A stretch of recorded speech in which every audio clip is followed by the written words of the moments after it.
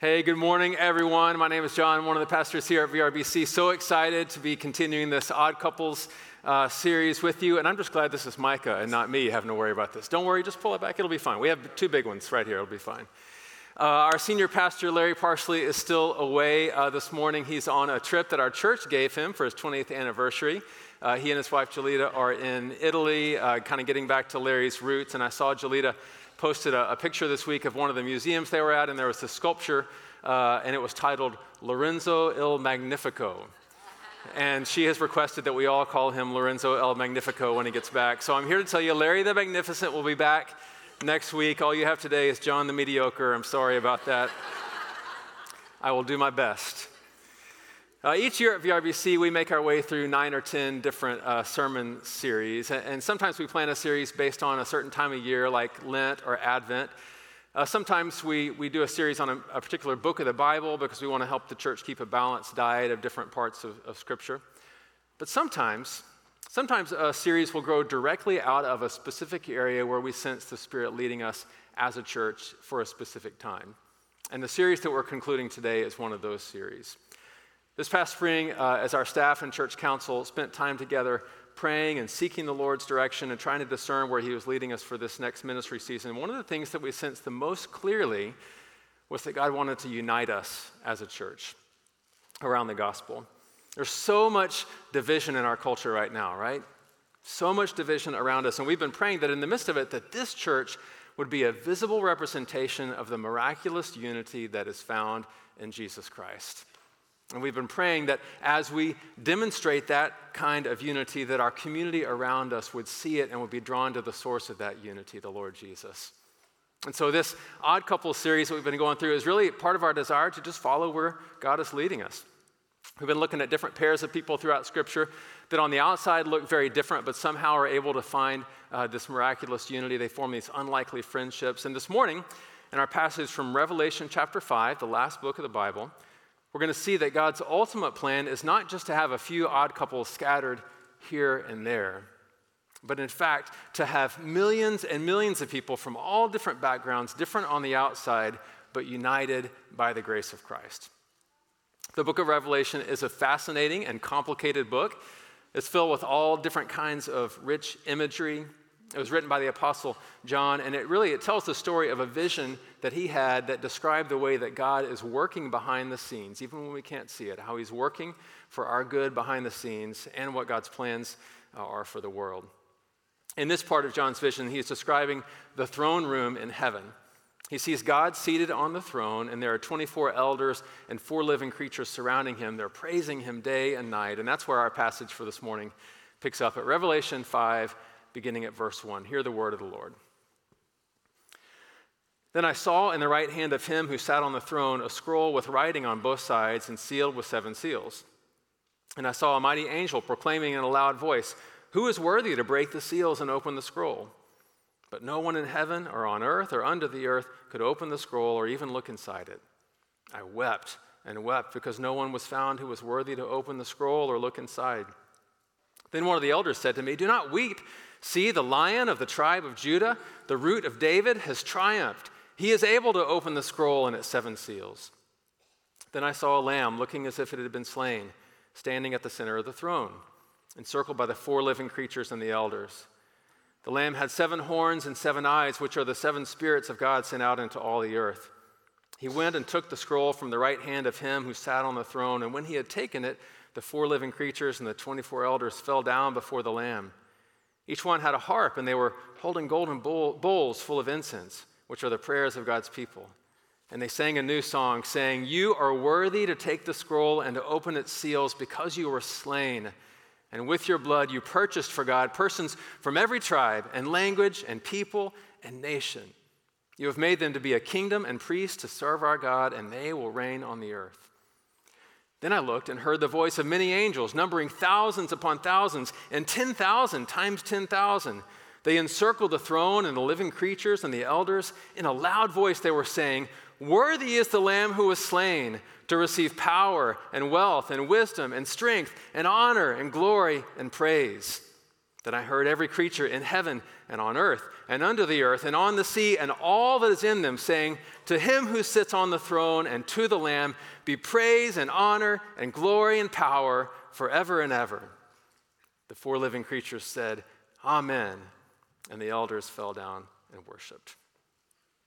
Amen. May God bless the reading of his word. Joanna and I went to our very first hockey game in October of 1995. We were living in Waco at the time, and we drove up here to the Metroplex to watch the Dallas Stars take on the Boston Bruins. Neither of us had seen a hockey game before. We didn't really know the rules, didn't know what icing was, didn't know what the blue line was for, but we had a great time anyway. It wasn't a great game for the Stars, though. They were behind most of the game, and by the third period, they were down 5-3. Their offense had ground to a halt. As the clock wound down, our hopes for a comeback were just being dashed. And so with about a minute to go in the game, we decided, you know what, it's a hopeless situation. We got a long drive, so we just joined the throng of fans headed for the exits. Have you ever felt that way before? You had such high hopes for something in the beginning. Maybe it was a new job. Maybe it was a new relationship. Maybe a new school or a new city, and you thought, this is going to be the thing. This is it. It's going to be so great. And then as the clock started to wind down toward triple zeros, you found that the situation was hopeless. I don't mean to be melodramatic. It's not really my style, but I've found myself feeling a little bit that way about our culture recently. I mean, I trust in God. I believe that he's on the throne. I believe he has good plans for us, but sometimes it just looks like things are headed in the wrong direction, doesn't it? Sometimes it feels like the situation is hopeless. This is certainly true in a general sense. I mean, there's so much pain in the world, right? But when I think about the topic of this series in particular, I also find this true. I find this especially true about our relationships. There's just so much division in our culture, so much polarization. From the Supreme Court all the way down to the local school board, it seems like every day brings a new battle in the culture wars, right? And you know, it's not just at the political level, it's true on the relational level, the personal level as well. There's so much brokenness in marriage relationships, brokenness in parent-child relationships, between siblings, between friends, between coworkers. Sometimes it feels almost impossible that people could even get along, much less experience this unity we've been talking about. Well, I don't know if it makes you feel any better or not, but we're not the first people to feel this way. The Christians that John was writing to in the first century felt like they were in a pretty hopeless situation too. They trusted in God. They believed he was on the throne. They believed he had a plan, but man, it sure didn't look like it was happening. It felt like the clock was winding down towards zero and there was no comeback on the horizon. They were being persecuted by the Romans just relentlessly. Countless numbers of their friends had been killed, murdered. It must have felt like the whole world was against them. And they were wondering, who's going to rescue us? Who's going to rescue us? And the first part of this chapter doesn't make things feel any better. In fact, it might make things feel worse. John sees God on the throne of heaven, and in his hand is a scroll, the text says. Later in Revelation, we find out that this scroll contains God's ultimate plans for the world. And these plans are to hold the persecutors accountable for their evil action. These plans are to rescue God's people. But unfortunately, the scroll is sealed up tight. Verse 1 says it's sealed with 7 seals. And in Scripture, the number 7 represents completeness. And so what this means, the 7 seals on the scroll means that it was completely secure. No one could open it. And then in verse 2, a mighty angel cries out in a loud voice, "Who's worthy to break the seals and open the scroll?" This kind of reminds me of the legend of the sword and the stone. Do you guys know this story? The kingdom of England is in trouble. The king has died and there's no rightful heir to the throne. And so there's a magician named Merlin, right? And he places this large stone in the courtyard of a church in London. And sticking out from the stone is the handle of a sword. And there's a sign that says, whoever can pull this sword from the stone is the rightful king of England. And so, of course, men come from all over the kingdom of England, the kingland, all over England, and they try to pull the sword out of the stone, and they pull, and they pull, and they pull, but it won't budge even an inch, right? No one's worthy. No king is found. That's the picture I get here. It's a hopeless situation. There's no hero in sight, right? No one is riding in on a white horse. The angel's calling out, is there anyone who's worthy to open the scroll? Is there anyone who can bring God's plan of justice about? Anyone who can rescue us? But sadly, even though his voice echoes from heaven to earth to the underworld, no one is found worthy to open the scroll. And in response, John says in verse 4, I wept and wept because no one was found who was worthy to open the scroll or look inside. It's a hopeless situation, right?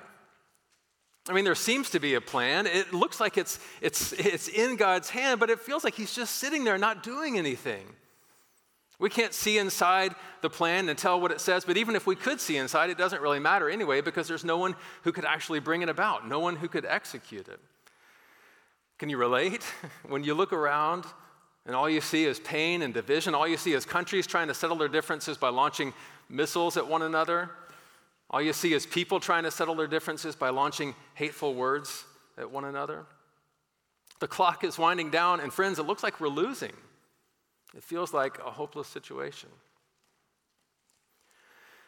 Well, you may have guessed this, but I didn't tell you the end of the hockey story. Did you know that was coming? Did I kind of forecast that? As we headed for the exits, there was 1 minute on the clock, and the Stars were losing 5-3. And when we got in the car, we turned on the radio, and we heard the announcers breathlessly announce the final score. Stars win 6-5. They had scored 3 goals in the last 50 seconds of the game to complete one of the greatest comebacks in NHL history. But we got back to Waco 5 minutes early. Let me tell you.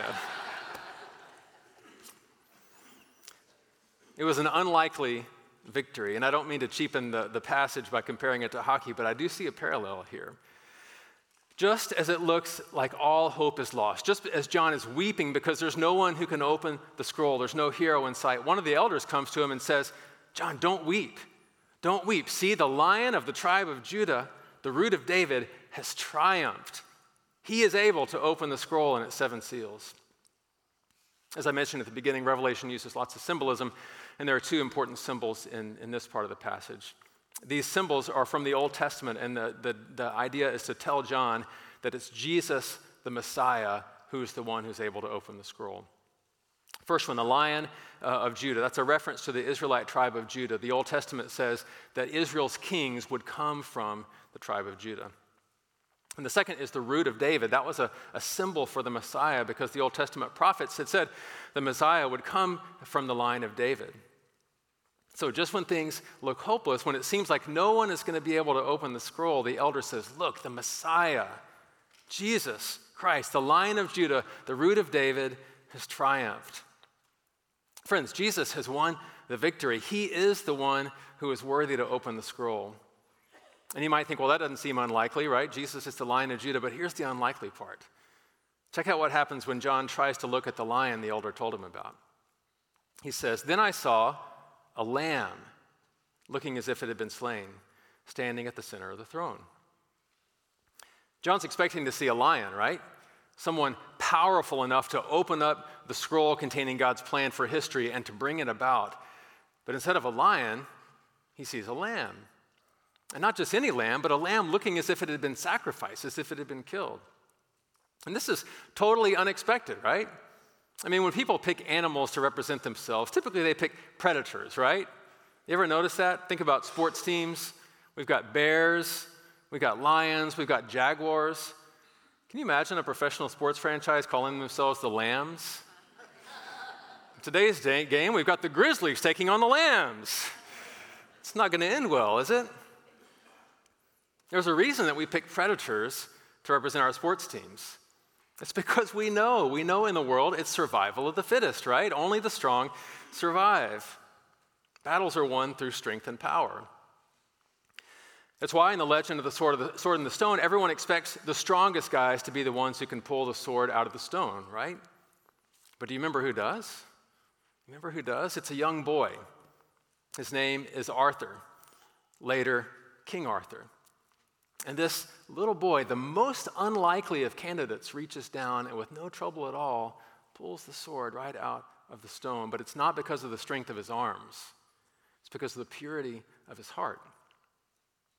When we pick animals to represent us, we pick predators like bears and wolves. But when God picks an animal to represent the Messiah, he doesn't choose a predator.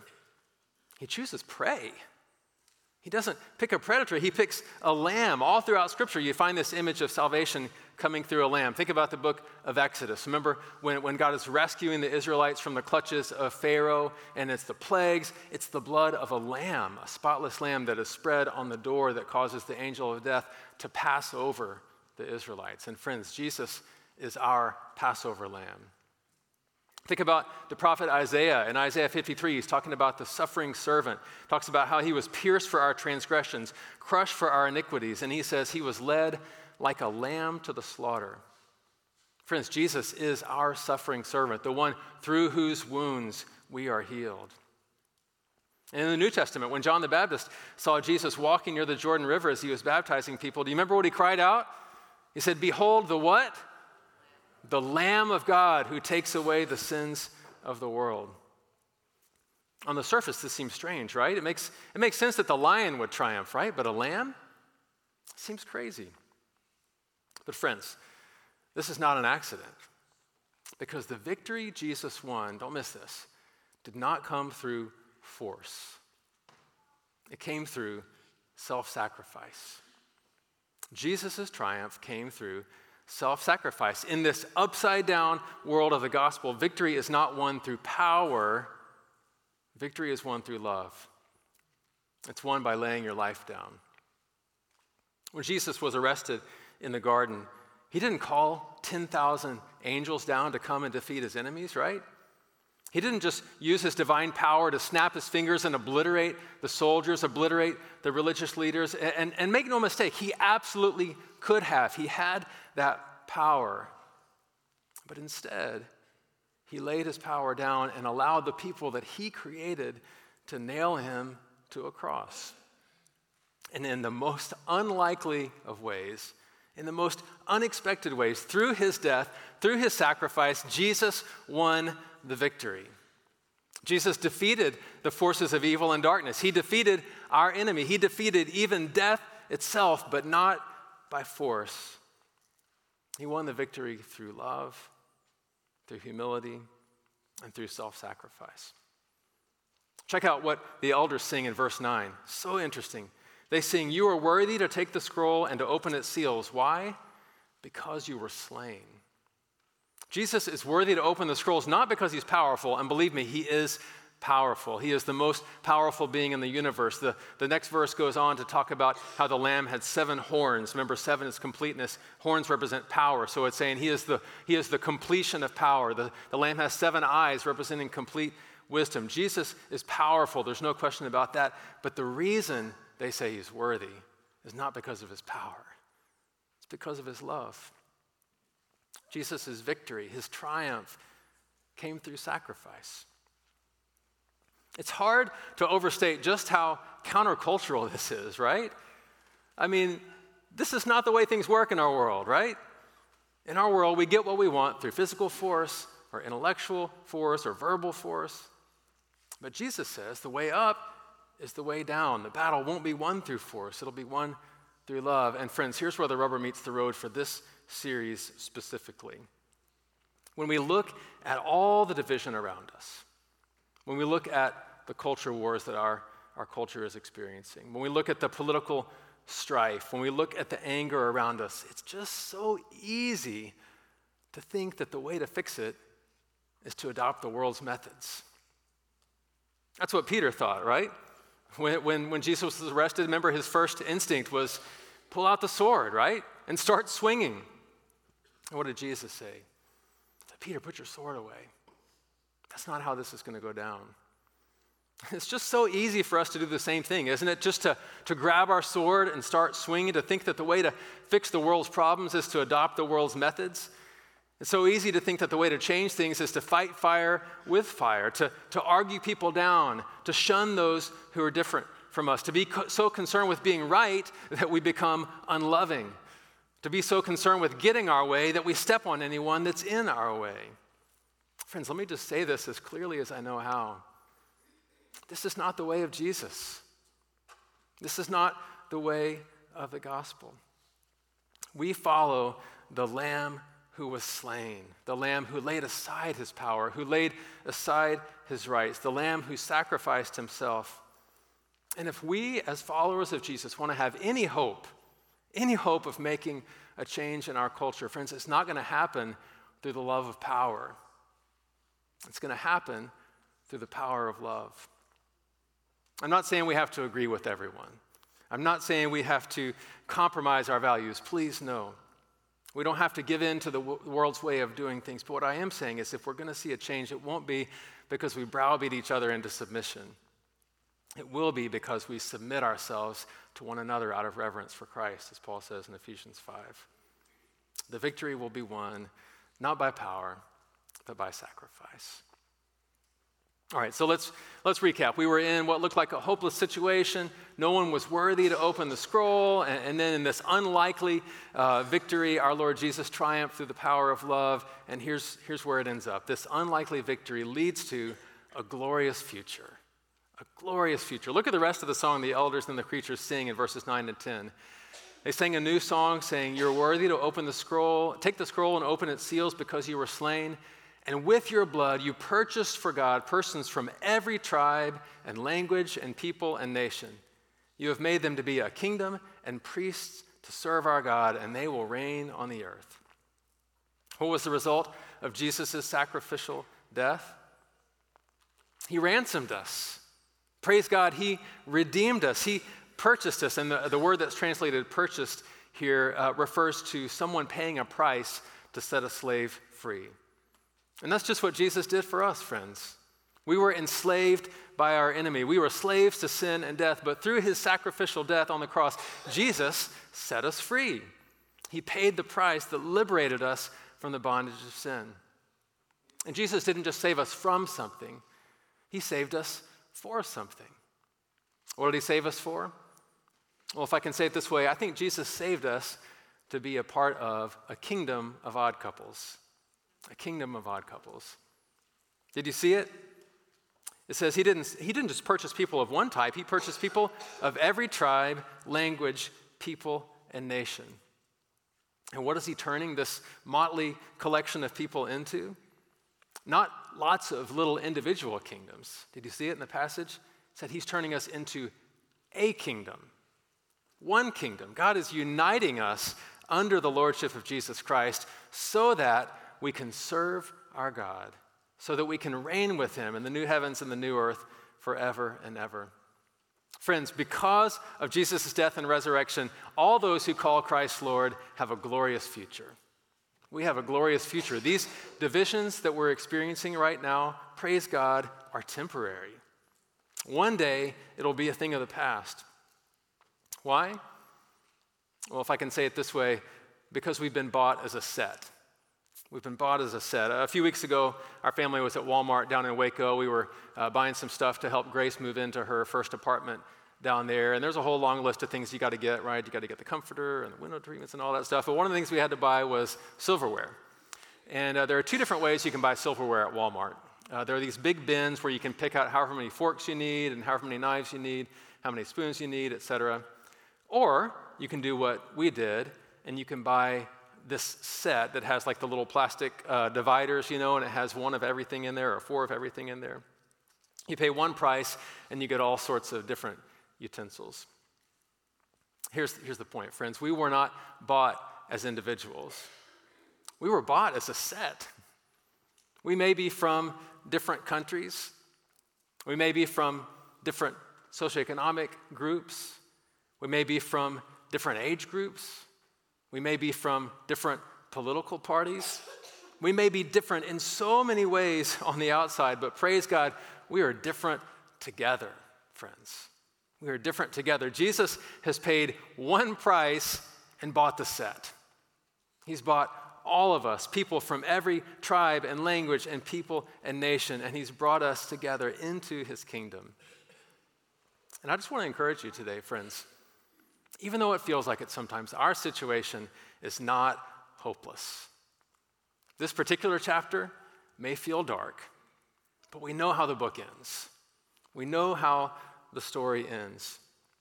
it ends with all there is Odd Couples, this beautiful tapestry of all the different people that Jesus has purchased with his blood.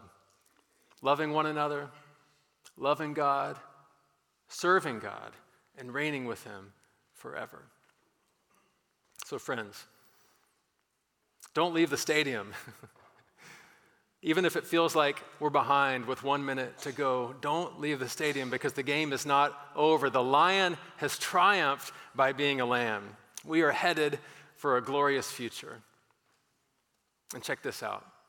We actually don't have to wait for the end of time to start seeing it. Did you know that? The project will not be completed until Jesus returns, but at least in part, we can see it happening. We heard about it just a moment ago from our team that went to Kenya, right? We're seeing it right here at VRBC. The other day, Arthur sent a series of pictures to our staff group text. We'll put some of them up here. What you see on these pictures is at our ESL ministry, and the older adults that you see are residents of St. Joseph's. That's a retirement center that we do some ministry at here in town. And these residents of St. Joseph's, all from the same age group, almost all from the same cultural background, came to serve our ESL students who are primarily young immigrants from all over the world. Isn't that beautiful? Isn't that a beautiful picture of the gospel? It's different together. 2 weeks ago, this happened in our church as well. This is a picture of our Spanish worship night. I don't know if you all know this, but we have a Spanish ministry here at VRBC. At 11, while we have English grow groups happening, we also have a Spanish grow group happening. And even right now, while I'm speaking to you in English, we have a volunteer up here who's translating the sermon into Spanish, and there are people in the room listening on headsets in Spanish. It's actually really cool. We paid extra for the service that makes the jokes funny and the theology correct. So if you want to check out one of those next week, feel free. Another example, I heard a story the other day about one of our grow groups that has people from all across the political spectrum in it. And one of the leaders told me that the couple in the group that's farthest to the right politically and the couple in the group that's farthest to the left politically have become super close friends. Isn't that amazing? Where else does that happen, right? Where else does that happen besides the church? How else can that happen except through the gospel? It doesn't happen through force, I can tell you that. It only happens through love. This kind of unity, friends, does not come easily.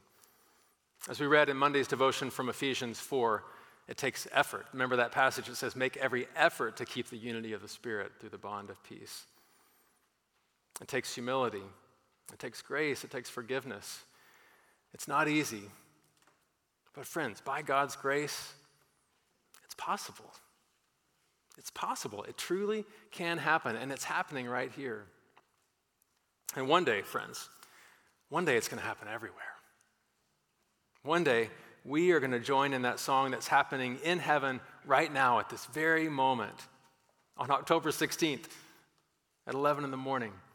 The song that continues day and night. Holy, holy, holy is the Lord God Almighty, who was and is to come.